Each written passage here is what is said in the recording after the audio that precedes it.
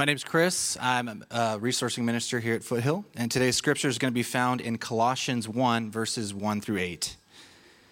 Paul, an apostle of Christ Jesus by the will of God, and Timothy, our brother, to the saints and faithful brothers in Christ at Colossae, grace to you and peace from God our Father. We always thank God, the Father of our Lord Jesus Christ, when we pray for you, since we heard of your faith in Christ Jesus and of the love that you have for all the saints, because of the hope laid up for you in heaven.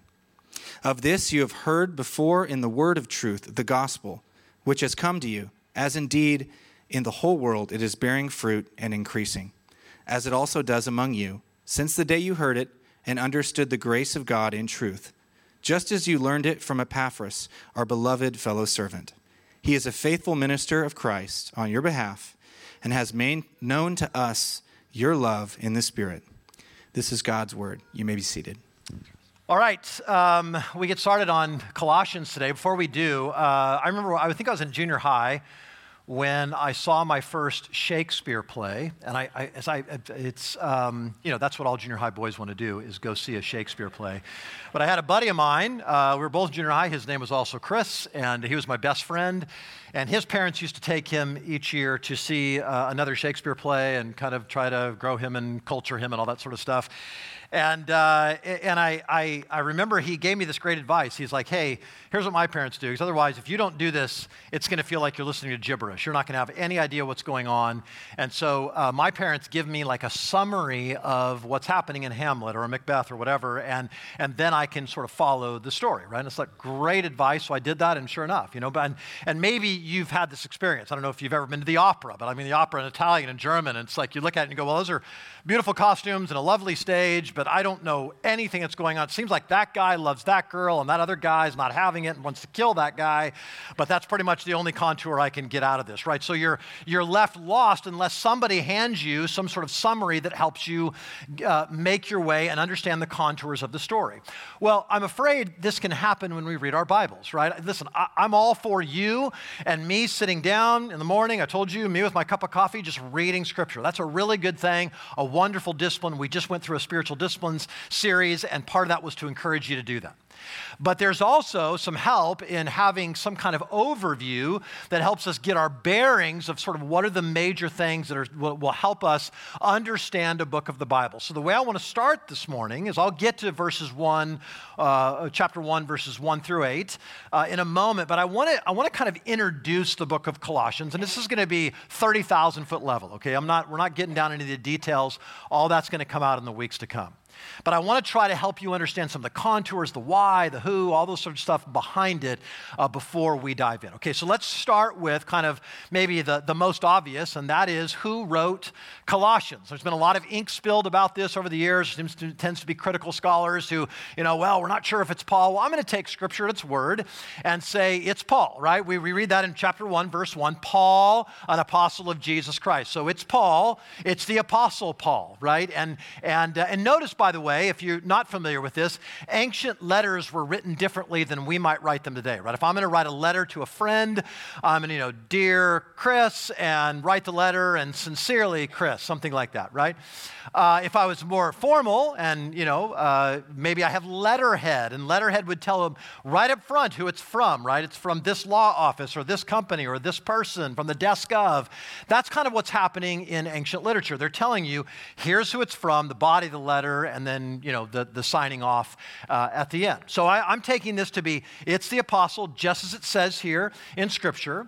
You can read about Paul if you want to know kind of how he got there. Acts chapter 9 tells you about his conversion story, but this was written by the same apostle who wrote most of your New Testament. Okay, that's the first thing. Who wrote it? Paul the apostle. Second of all, where is he? Now this is important for you to have in the back of your mind. Paul's going to mention it a couple of times in chapter 4, but specifically, Paul is in a Roman jail, a Roman prison cell. Okay, now, Don't think when like a big iron gate and a bed inside and a metal toilet and sink, right? The way we think of prison cells now. This is a dank, dark hole in the ground, perhaps, something they would have called a prison or a jail.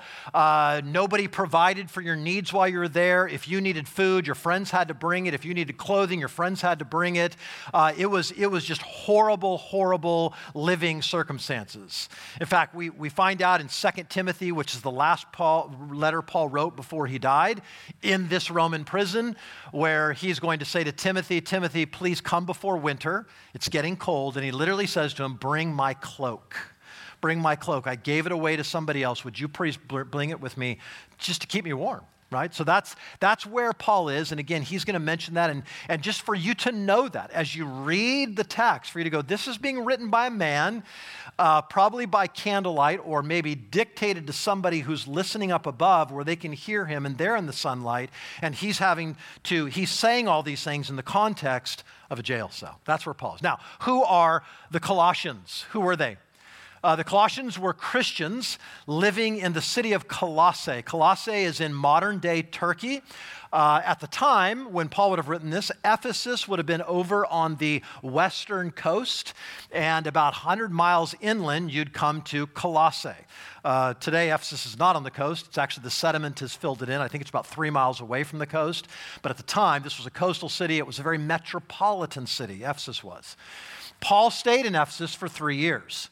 And Luke tells us that when Paul was there, all who lived in Asia, in the book of Acts he says this, all who lived in Asia heard the word of the Lord. So apparently what happened is here's this metropolis called Ephesus. Paul goes in there, they establish a church, he and Timothy are there. He actually leaves Timothy there for a while. But Paul's there and he begins teaching and preaching, and people are hearing the gospel, right? And so people come to town. It's this sort of highway of civilization. They come and they hear about Paul, and they hear about this new teaching, and they hear and they're converted. One of those men was Epaphras. Epaphras hears the gospel. Likely he is discipled to some extent by the Apostle Paul himself, and he's sent back to his native city of Colossae. And it's in Colossae that he preaches the gospel, plants a church, and teaches his people the word of God. It's the duty of a pastor, right? You preach the gospel in order to plant a church, to teach them and grow them in the word of God. So Epaphras has done that. And now Paul is writing to this congregation that he's never visited. As far as we know, Paul never made it to Colossae. He simply has been doing ministry there through Epaphras, kind of his envoy, his ambassador there, and then writing this letter. Now, why did Paul write the book of Colossians? And this is important, okay? These are not letters that were found on the side of the road of, friends writing to friends, and we've got these ancient manuscripts. No, this was a letter. Every single letter in your New Testament was written with a purpose. And that's important for you to understand, to at least sort of have that in the back of your mind. That everything, every time Paul picks up his pen to write, of all the letters that are preserved, he does it with a reason. I want to encourage you. In Galatians or parts of Corinthians, I want to rebuke you. I need to correct some doctrine here. I need to strengthen your faith because it's waning, right? There's a purpose. It's always in response to reports that Paul has heard, or say in the Corinthians case, he's actually responding to letters that he's received from them. And you'll sort of see, you say this and I say that. It's this guy, I've gotten your letter and now I'm going to respond to that. Well, Paul's gotten a report back from Epaphras, and he's hearing some things. He understands some things that are going on. And so he says that there's some concerns that I want to address with you. And he's concerned with them because there's a couple things happen. There's outside pressure that is outside of the church. People are looking at the culture. They're looking, and there's these pressures from outside to conform. There's these pressures that would say, hey, maybe Christianity isn't worth it. It would be easier to just punt and kind of go back to my lifestyle and back to my pre-Christian days and not have to worry about all the stuff that I'm dealing with, right? This pull away from the church, right? We get that today. There's many of us, right? We feel the pull of the world and saying, hey, just abandon that. Walk away from that. Where life is really at is not in the church, not in the kingdom of God, but boy, the here and now and all you can, sucking the marrow out of this life. That's what you want to do. And the temptation is for us to punt and walk away. So there's pressure outside, but the most significant pressure in Colossae, and I would suggest the most significant for us, is pressure inside the church. That is that there are teachers who apparently have come to town and they're beginning to teach new things. They're saying this, they're like, okay, you heard from Paul and he told you the gospel, good, as far as that goes, but you need to know more. There are some truths Paul hasn't taught you. There are some, he's taught you the elementary things. We're going to teach you the graduate level stuff. We're gonna get you out of this, this infancy, and we're gonna take you into this new area. In other words, we're gonna teach you that it's not just Christ. It's not Christ alone that you need to know. It's Christ plus something else, like Galatians. Some of the similar things are happening in Colossae. That there is you got to add to your faith these things you must do. There's certain rituals you must go through. There's certain foods you must eat. There's certain clothes you must wear or not wear. All these kind of things are being added. But in addition to that, even it's not just that it's all this legalism being added to it. Some of it is license being added to it. That is, abandon that. Don't have to worry about that.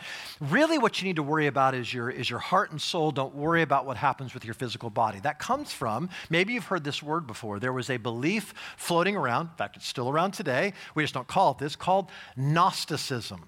And Gnosticism is just a Greek word, Gnosis, gnosis, which just means knowledge. And they were saying there's a deeper knowledge. And here's, if I were to broad brush Gnosticism, it was this. It's that they understood that the material world was evil and the spiritual world was good. So if you brought that personally, what that would mean is that my soul is the good part of me, my flesh is the bad part of me. But in this sense, that my flesh is utterly irrelevant. And so where that would lead you is to believing it doesn't matter what I do with my body as long as I'm feeding my soul. It doesn't matter that I, sleep with my boyfriend or live this kind of lifestyle. None of those things matter because my material body is irrelevant. What matters most is that I'm growing in my spirit. This is Gnosticism. And this is part of what Paul is confronting when he writes this letter. And so here they are. There's these new teachers that come to town and say, hey, you know what? Paul told you this, but he didn't tell you everything. Or there's some truth in that, but here's the real truth. This happens today, right? You can go to a university and somebody can have all kinds of letters behind their name. And they can look at you and say, what's your parents, what your pastor taught you? I mean, okay, as far as it goes, but look, you don't need to worry about this or this, and I know because I'm an expert. This happens to kids all the time. Now listen, let me make sure you hear what I'm saying. Is there a place for young people to mature, and old people to mature in our faith, to grow in our understanding of God? Of course there is. That's not adding. If somebody teaches you in a way that your faith is dismantled, that's not maturity. Right? That's them helping you deconstruct your faith so that nothing's left of it. I'm all for somebody helping you grow up. I'm not all for somebody tearing you so far down and then never rebuilding it with something stronger that wasn't there in the first place. That's what Paul's not anti-growth. Paul's not going to say you shouldn't grow in your faith. Paul says, of course you should grow. We should grow in our knowledge of God. We should be increasing in the fruit. You're going to see that here this morning, right? All those things should be happening. But that's not abandoning the very thing that got you there in the first place, the gospel of Jesus Christ, okay? So this is Paul's concern. Paul looks in and says, this is some of the stuff that's going on, and I want to make sure that I strengthen your faith in the midst of that, okay? So now, so that's why Paul wrote. Now, what's the main theme? The main theme is simply this: Christ is enough. Right? The gospel is enough. The word of God is enough. You don't need some sort of extra experience. You don't need to add on some other requirements of eat this way or drink this way or do these certain things. No, Christ and the gospel are enough. In fact, you can't graduate. There's no 101 is the gospel and 401 is something beyond that, right? I think it's Tim Keller said the gospel is not just the ABCs, it's the A to Z, right? It's this you will return to that. You'll never unpack that. You'll be plumbing the depths of that for all eternity. In fact, in just a couple of weeks, we'll get to this great hymn to Christ, we might say, in chapter 1. He is the image of the invisible God, the firstborn of all creation. What's Paul doing in verses 15 to 23? He's just lifting high the name of Jesus and saying, listen how sufficient he is. Christ is enough. He's going to say in chapter 3, he's going to say he's all and all in all. Right? He is the creator. He is the one in whom he holds everything together. He's the head of the body, the church. He's preeminent. This is who Christ is, and he wants to lift him up to us and say, Christ is enough. So look, Paul's writing that and saying that because I think we can infer that the Colossians are feeling insecure. Like they're new baby Christians, and maybe they're beginning to wonder, well, wait a second.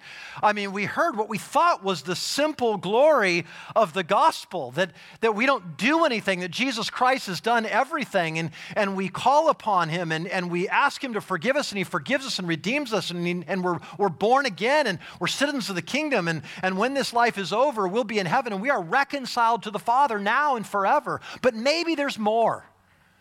Maybe Epaphras didn't get it quite right. Maybe there's something more. Maybe there's a higher knowledge, a deeper knowledge, something more we must do in order to really be kind of the advanced Christians. And boy, if there is all this extra, maybe it's not worth it. Maybe now that all this has been tacked on, we're wondering, should we even continue? And so here's what Paul wants to do. Paul, even right from the opening verses, wants to reassure them. Hey, have you believed the gospel? Okay, then let's look at that. And if that's really true, then you don't need all these other things that these new teachers are coming along and saying you must do. Okay?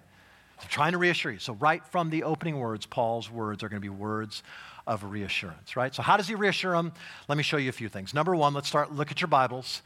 Chapter 1, verse 1. And by the way, you're going to want your Bible during this time. My goal is that by the end of this, your Bible is just going to flop open to Colossians because you've been in there so much, right? So that's what happens to me when I preach through a book of the Bible. It's always a joy to be like, oh, here we are again, right? Here we are again. And we're just going to pick up where we left off and just keep marching through. Chapter 1, verse 1. How does Paul reassure them? Let me say this. First way, just simply through his credentials. Okay, look what he says. Paul, an apostle of Christ Jesus by the will of God, and Timothy, our brother. Okay, so right there, he says, Paul, here's who I am, and I'm an apostle of Jesus Christ by the will of God.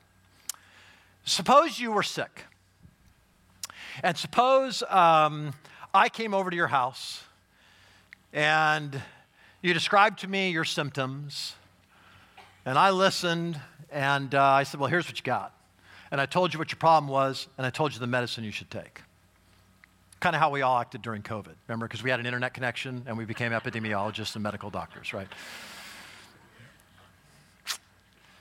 Sorry, I'm jabbing here. So Paul, so I come and I say that. Then now, maybe you'd say, who are you, right? Like, why are you diagnosing me, and like, are you a doctor? No, but I do have an internet connection, and so I can, whatever. I come to you and say, well, here, and you say, no, that like, why would I listen to you, Chris? Because why? That's a really valid thing for you to ask me, because my credentials are my authority, right? For me to have any authority, I'm not a doctor. I'm not a doctor, so for me to give you medical advice, you're wise to go, maybe you shouldn't be doing this for me, Chris.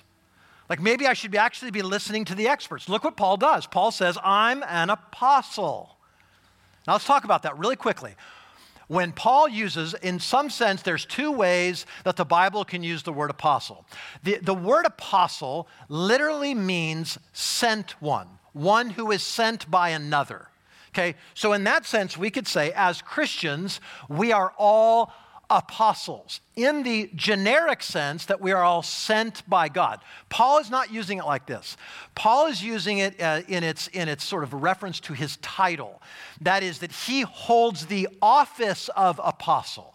And how do you attain the office of apostle? Well, he's going to tell us here in a moment, but one thing you need to know is your Bible is written by either the apostles themselves, your New Testament, or by somebody closely associated with them, and it's their account. For example, the Gospel of Mark is very likely, Mark wasn't an apostle, but Mark and Peter were associates. The Gospel of Luke, Luke's not an associate, but Luke and Paul were associates and traveled together. And so you're getting Paul's account, you're getting Luke's account in Acts and Luke. Right? So they are people who have seen the risen Christ and been taught by the risen Christ and then give that teaching out. That's how they're sent. They're sent to give us authoritative teaching. What do we do here at Foothill Church? We simply open our Bibles and we teach to you what is handed down in Scripture from the apostles. This is the Word of God, because it's the Word of the apostles that was taught to them by Jesus. That's the lineage of how it got from Jesus to them, to you, and me. Right? So Paul says, I'm that kind of apostle. I'm an apostle, but I'm not a self-styled apostle. I'm not an apostle that just sort of declared that over myself, right? You can go on TV and there's people who are, apostle this, apostle that, right? These are people who have decided this is my title, or a church said, hey, we're going to make you an apostle. No, he doesn't say any of those things. No Jerusalem church or any other church said, Paul, you're an apostle. No, he says, I'm an apostle by the will of God. And you'll go to Acts chapter 9 and you'll read, how is it that Paul became an apostle, right? Jesus Christ shows up on the road to Damascus, knocks him off his horse. Paul, why are you persecuting me? He gets raised up, he gets taken over, he's blind. He finally sees. Paul, you read in Galatians that he goes out into Arabia for 3 years. Very likely that's where Jesus taught him and sort of rearranged his theology from Judaism to Christianity, where he finally unraveled the mystery. It's like, oh, that's what I was learning all those years. That's where this all points to Jesus. He's that kind of apostle. And he's that kind of apostle because it's God's will for him. He's saying, look, I'm not making this stuff up. Colossians, I want you to know this is coming from a place of authority. Remember, here's the Colossians are being led astray by false teachers. Okay, so Paul comes in and says, let me teach you. Well, listen, our generation is being led away by false teachers. This is always the problem in the local church. There is always a temptation to listen, oh, but this is deeper knowledge, this is higher knowledge, this is something more and better, right? That we should graduate to. We have to decide all the time, who are we going to listen to? Paul says, I'm an apostle. I speak by the will of God. Now, let me say as an aside, Paul's an apostle by the will of God. You are what you are by the will of God. I'm a pastor by the way. I have no apostolic authority, right? But what I am by the will of God. You're a plumber by the will of God. You're a physical therapist by the will of God. You're a teacher by the will of God. You are a doctor by the will of God. You're a lawyer by the will of God, right? You're an HR specialist by the will of God. And on I could go. What we are by God's will. Listen, Christian, that ought to be encouraging to you. That ought to help you know that you have what you do has dignity. I don't care if you find yourself like, my gosh, I'm changing a lot of diapers during the day. You're there by the will of God. And that means it has dignity. And as Paul says in 1 Corinthians chapter 15, your labor is not in vain because it's by the will of God, right? That's the first thing. That's the way he encourages them. I want you to hear my credentials. And so now what I say is authoritative, and I want to encourage you with this. So the second thing he says, he encourages them through their position. Here's what I mean. Look at verse 2. He says, to the saints and faithful brothers in Christ at Colossae. Now let me just briefly share with you, saints is not, the Roman Catholic Church has its whole, scheme of how somebody becomes a saint. That is simply not how the Bible uses the word saint. The Bible says that if you're in Christ, you are a saint. Why? Because Jesus Christ is perfectly holy. You are a holy one because of your position in Christ. But notice he says, you're a saint and faithful brethren in Christ at Colossae. Let's say it this way. He's saying to them, Colossians, you live in two kingdoms at the same time. You live in Christ and you live in Colossae. If you are a follower of Jesus, if you put your faith in him, then you are in Christ. Paul's going to say later on that, man, you are in Christ, in God, right? You are in this place of ultimate safety. So think of it this way. You are living simultaneously in two geographies. The spiritual geography of your life in Christ. The physical geography of your life in Covina, in Glendora, in San Dimas, in Laverne, in Rancho Cucamonga, in Pasadena, right? That's where you are. Now, I could get up and move away from Glendora, but I can never move away from in Christ, right? My physical geography may change. My spiritual geography will never change because Jesus said, I'll never leave you. I'll never forsake you, right? You are utterly secure because you live in these two kingdoms, right? They may persecute you. They may take away your home. They may do all kinds of things against you, but you're safe in Christ. You are, Paul says, hidden with Christ in God. Like how safe are we? Right? So Colossians, listen, if this is true of you, and you may be in Colossae, and there may be people coming to town, there may be teachers, and there may be surrounding pressure from the culture, but you are in Christ. Be encouraged. Be assured what you have is real. It's real, okay? Let's keep going. He says not just Paul's credentials, their position, but then he says we could say their faith, hope, and love. Did you notice that? Look at verse 3. We always thank God, the Father of our Lord Jesus Christ, when we pray for you. Now, let's stop there just for a second. Paul says, man, when we pray for you, we're so thankful for you, right? God would maybe remind him, or Epaphras would bring it up. He's close to them. He's with Paul now and saying, I want to pray again for the people of Colossae. And Paul says, every time we pray, we're so thankful for you. We are so thankful for what we see in you and what we hear reported about you. Christian, by the way, one of the things I think we can grow in is recognizing there's no such thing as a coincidence. There's no such thing for a Christian as just kind of if God brings to mind someone in your life, pray for them. I'm not saying you have to stop for 3 hours. I'm saying just, Lord, I don't know why. You ever woken up in the night and somebody's on your mind? Ever walking around and just start thinking about something or someone? It's an invitation, Christian, the Spirit of God to call you and say, hey, pray. I don't know why I'm praying. I don't know what I'm praying for, right? God could put Chris Gannon on my heart. I don't know why I'm praying for him right now, but Lord, I pray for him. Help him, whatever he's going through, right? Like we should pray. But Paul says, I pray and I'm so thankful. And I'm thankful, did you notice this? Look at this. He says, because since we heard of your faith in Christ Jesus and the love that you have for all the saints because of the hope laid up for you of heaven. You ever heard these three together? Faith, hope, love? Right? It's 1 Corinthians, you're going to see it in Ephesians, you see it all over the place. Let's say this. This is shorthand for Paul of what it means to be a Christian. If you were to say, Paul, distill down the Christian life for me and help me understand whether somebody is a Christian or not, Paul would say here, faith, hope, love.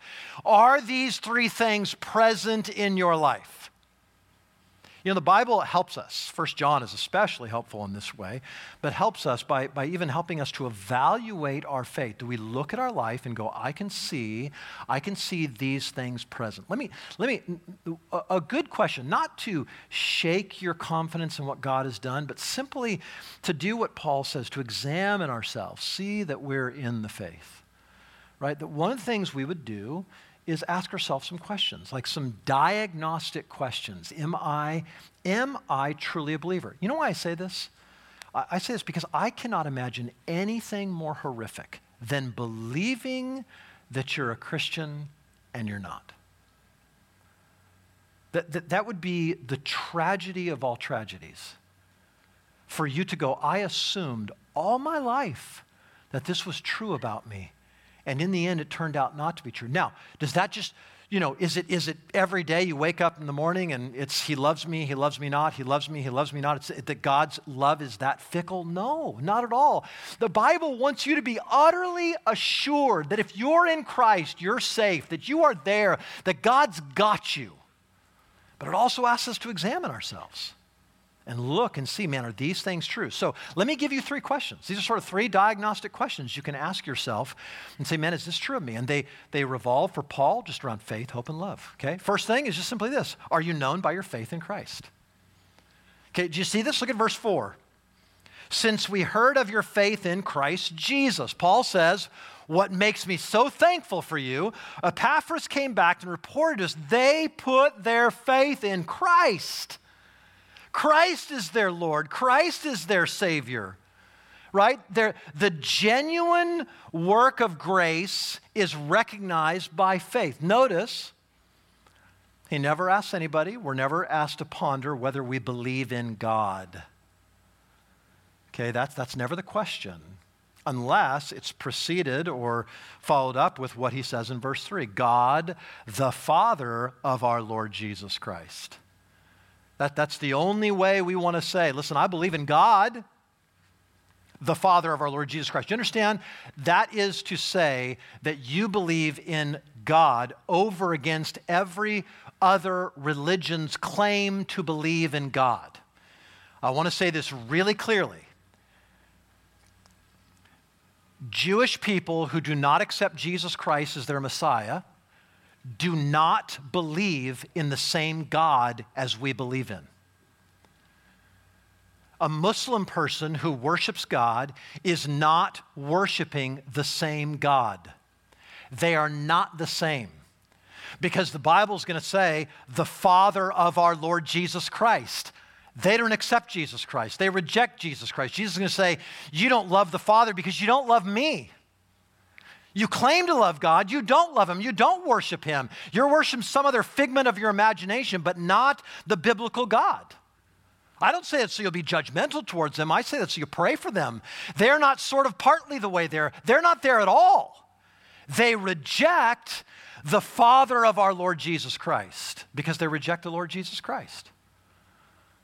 So he says, man, I'm thankful for you because I see that you actually believe this. You believe in Christ. You believe in God, the Father of our Lord Jesus Christ. Look, that's the only way that saying I believe in God works from a Christian perspective, is if that God that you're speaking of is the Father of the Lord Jesus Christ, okay?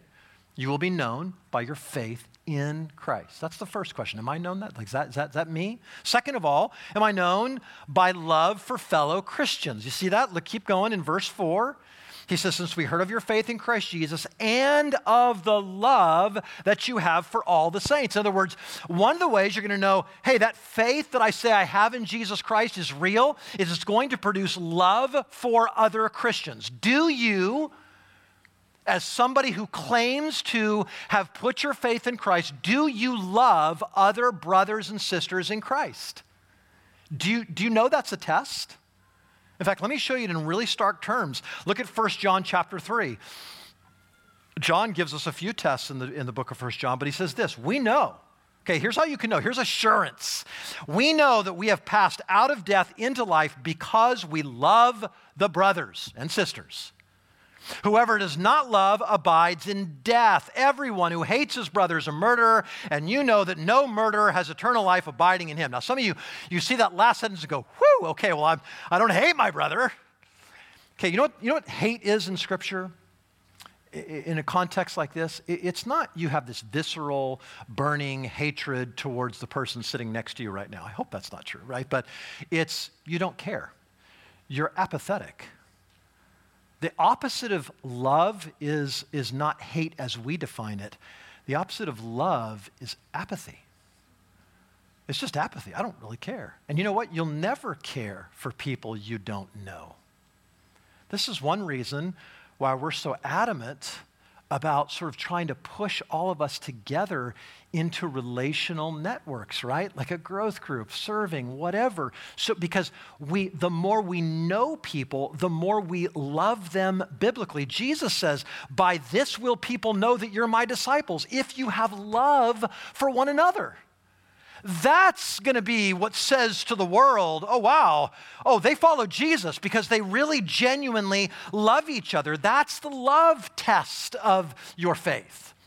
And that love will transcend all kinds of boundaries. That love will transcend racial and ethnic boundaries. That love will transcend socioeconomic boundaries. That love will transcend political boundaries. See, who do you love more? Do you love the brother or sister at church that differs with you politically? Or the person far from God, but boy, you're in lockstep on your politics? Do you love the person that, they have the same skin color as you or in the same socioeconomic status as you? Do you hear what Paul said? Man, I'm so thankful for you because your faith in Christ and your love for all the saints. All the saints. We don't have the right Christian, and it certainly isn't coming from a gospel impulse to sort of go, I pick and choose, right? I can't love that brother or sister because they differ with me on this or that. I'm not talking about Christian orthodoxy. I'm talking about things that we allow to transcend where the gospel would say, man, those things should never cause division among God's people. Look, I'm very firmly placed within a theological tribe. Okay, I'd say it that way. I know, like the people I love to run with, what they believe, why they believe it. I love this tribe that I'm a part of. But it would be a huge mistake to say, unless you're in this little sub-tribe of Christianity, you're not my brother and sister.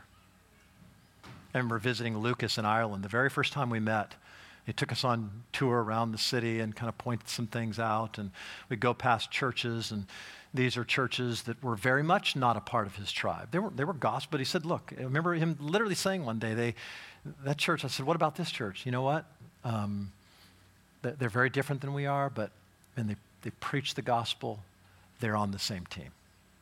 That was so refreshing to hear, right? That we don't have to let these things divide us. He says, hey, Colossians, you have one of the ways you can know is I have love for all the saints. That's the second question. The third question of, man, am I a Christian? What's the evidence I'm a Christian? He says, does your hope of heaven fuel your love on earth? Did you notice how he said it? Watch this. Look at verse 4 again. Okay, I'm thankful, verse 3. Why? Because we heard of your faith in Christ Jesus and the love that you have for all the saints. Okay, good so far? Because of the hope laid up for you in heaven. Now look what he just did. He basically said that love was birthed out of, was the fruit of hope. Hope in heaven. Right? You actually have this hope in heaven, and that's actually making you more loving people on earth. You ever heard somebody say that it's possible to be so heavenly minded that you're no earthly good? That's a catchy saying. It's so not biblical. Because here's Paul right here. And in other places, he's going to say in chapter 3, set your mind, like fix your mind on things above where Christ is seated at the right hand of God. Here he's saying, you have this kind of love for all the saints because of your hope in heaven. You understand that when I have a hope in the promises of God for me, it doesn't make me less loving, it makes me more loving. It's going to free me from anxiety and fear and self-centeredness and anger and lust and pride because I hope in what's to come. How does that work? I read a sermon by John Piper this week on this, and this is so helpful. Here's a little excerpt from him talking about how does hope, fuel love. He says the problem with the church today is not that there are too many people who are passionately in love with heaven, right? So heavenly minded, you're no earthly good. He says, name 3. Can you name anybody like this? It is not heavenly mindedness that hinders love. It is worldly mindedness that hinders love, even when it's disguised by a religious routine on the weekend. Ouch. Where is the person whose heart is so passionately in love with the promised glory of heaven that he feels like an exile and a sojourner on the earth? Where is the person who has so tasted the beauty of the age to come that the diamonds of the world look like baubles, and the entertainment of the world is empty, and the moral causes of the world are too small because they have no view to eternity? Where is this person? He is not in bondage to TV watching or eating or sleeping or drinking or partying or fishing or sailing or putzing around. He is a free man in a foreign land. And his one question is this: how can I maximize my enjoyment of God for all eternity while I am in exile on this earth? And his answer is always the same: by doing labors of love. There you go. That's what God is looking out for and saying, man, that's the kind of love that hope produces. I'm not so concerned about how I can, wring everything out of this world. I'm more concerned about how I can wring everything out for the sake of Christ, and how I can be a blessing. Remember, he saved when he called Abraham, I'm going to bless you and you will be a blessing. My promise. Now, Abraham, here's the promise being held out for you. Now go and be a blessing. That's us, Christian. Does our hope of heaven fuel our love on earth? If our ultimate hope, if our confidence is in heaven's promises, I'll be loving. Okay? All right. Now let's get back to sort of the line that goes through this. We're asking the question, how is Paul, how is he encouraging them? How is he assuring them and reassuring them of their faith? Okay, so we've said so far, showing him his credentials. Here's who I am. I have authority to tell you this. He says their position, you're in Christ. He says their faith, hope, and love. I see the fruit of it. And the last thing, he says, you heard the gospel truth. Okay, look what he says in verse 5. Of this, so look at verse 5, because of the hope laid up for you in heaven, of this you have heard before in the word of truth, the gospel, which has come to you, as indeed in the whole world it's bearing fruit and increasing, as it also does among you, since the day you heard of it and understood the grace of God in truth, just as you learned it from Epaphras, our fellow servant. He's a faithful minister of Christ on your behalf, has made known to us your love in the Spirit. There's more we could say about this. So he's basically saying, hey, listen, what you heard from Epaphras was the truth. He was faithful. He gave to you the whole truth and nothing but the truth. And you believe that, okay? Now remember, Paul's never met the Colossians. He's only heard from Epaphras what's going on. Epaphras will go back to them. The false teachers come to town. They're smart guys with Bibles. They're articulate. They know how to make their case. And maybe they're starting to think maybe Epaphras didn't tell us everything. Maybe this gospel, there's more to this that we should be doing. Maybe we don't have a full account. And so Paul reassures them, you heard the word of truth, the gospel, right? That's what you heard. Now notice, he says you heard it. It was a word. The gospel is the word of God. Okay? I realize, again, really catchy sayings that say things like, always preach the gospel. If absolutely necessary, use words. That's ridiculous. You must use words. The gospel is a word. There's a lot of people, someday the church is going to look very different and people aren't going to be preaching anymore. There's going to start conversations happening. There will always be preaching. I will stake my reputation on this. Even if it's a remnant, there will be some people, someone who preach the gospel, who explain the gospel. And it's a word, because faith comes by hearing, hearing by the word of Christ, which is the gospel. But notice what he says. He says it's not just a word. He said it's the word of, look at this, the truth. Not of truth, of the truth. What a massive claim. I am now getting you to bedrock truth. Like, here's where your feet can find firmness. The gospel is the truth. When you heard the gospel, Colossians, when you heard the gospel, Foothill Church, if you heard it last week and you responded to that gospel and you're wondering, man, really, is it that simple? Or man, my faith felt shaky this week and I'm not sure I'm really a Christian. Maybe that wasn't real after all. If you heard and believed the gospel, you believed the truth. You believe the bedrock truth of everything. This is why, by the way, another reason the gospel is offensive, not just because it calls people sinners, but because it claims to be the truth. Absolute. You understand this? A truth that was true 2,000 years ago and is true today. A truth that is true in America and Africa. A truth that crosses age boundaries and racial boundaries and time boundaries. It is transcultural, transtemporal, right? It never loses its relevance or power. I'm not ashamed of the gospel of Jesus Christ because it is the power of God for salvation for all who believe. That's the power of the gospel. Have you believed that? Have you believed, right? It's not, I believe this part, but not that part, right? I like this. I've sort of deconstructed down into its constituent parts, and I'll accept this and reject that and accept that and reject that. No, it's you believe this gospel, and it's all or nothing. Christ was delivered up for our transgressions. He was raised for our justification. That God so loved the world that he gave his only son, that whoever believes in him would not perish but have eternal life. Right? Do you believe this? That these things are written that you might believe that Jesus is the Christ, the Son of God, and that by believing you might have life in his name. That's the truth. That's the truth. That's bedrock truth. And this is what Paul says, look, when you heard this, now, and then he wants to go even further and say, okay, now you heard this, you heard the word of the truth, and then he says, now that truth is bearing fruit and increasing. Listen, let me just say this. If the word of God is taught and actually believed, here's my promise.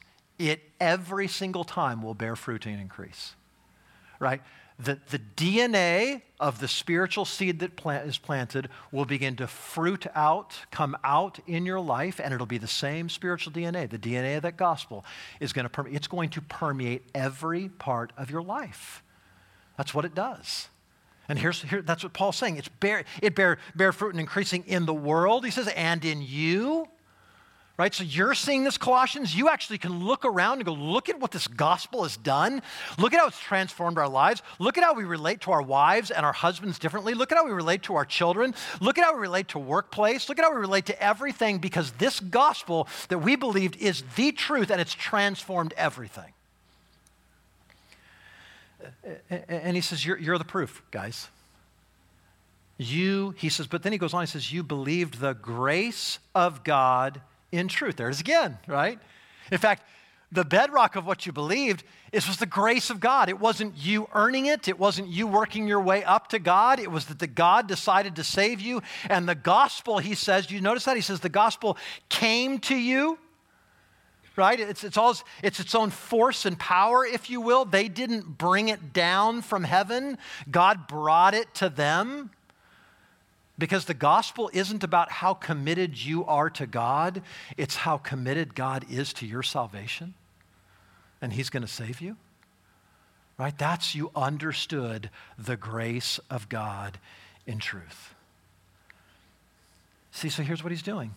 In just these first 8 verses, and he's going to unpack this the rest of Colossians. Listen, Colossians, rest assured, Epaphras did well. He taught you well. He taught you the gospel, and you heard it, and you understood it, and you learned and were growing your faith, and it's producing faith, hope, and love, and that fruit is increasing. It's real. It's genuine. If you believed, you're in Christ. That's the message of Colossians. Let's pray. Father, thank you. Thank you for your word, and thank you for the ways that it encourages us, Lord. I imagine that many of us, we walk through our days and wonder, man, is this real? Did this really happen to me? It seems too good to be true, and sometimes we wonder if it is. And so like the Colossians, we find ourselves in that place of insecurity. And so I pray, God, I pray that through this, not only verses 1 through 8, but through the rest of Colossians, we'd be reminded and reminded and reminded again, Christ is enough. The gospel is enough. It's not Christ plus something else, some other duty, some other obligation. It's Christ plus nothing. It's the preeminence of Christ. It's the lordship of Christ. It's the goodness of Christ. Lord, I pray that you'd fill us and help us, Lord. I pray, God, I pray for people here this morning. I pray, God, that if they look at their lives and say, man, I walk myself through those three questions. Have I put my faith in Christ? Do I have love for all the saints? Is my love fueled by the hope of heaven? And they realize, man, I'm outside of Christ. I'm not in Christ. That today would be a day where they'd put their faith in Jesus. They put their faith where the only thing that can hold the weight of it. And that Jesus, you would be faithful to save them. And their life would be hidden with Christ in God. Do that, I pray, this morning. And we ask this in Jesus' name. Amen. Amen.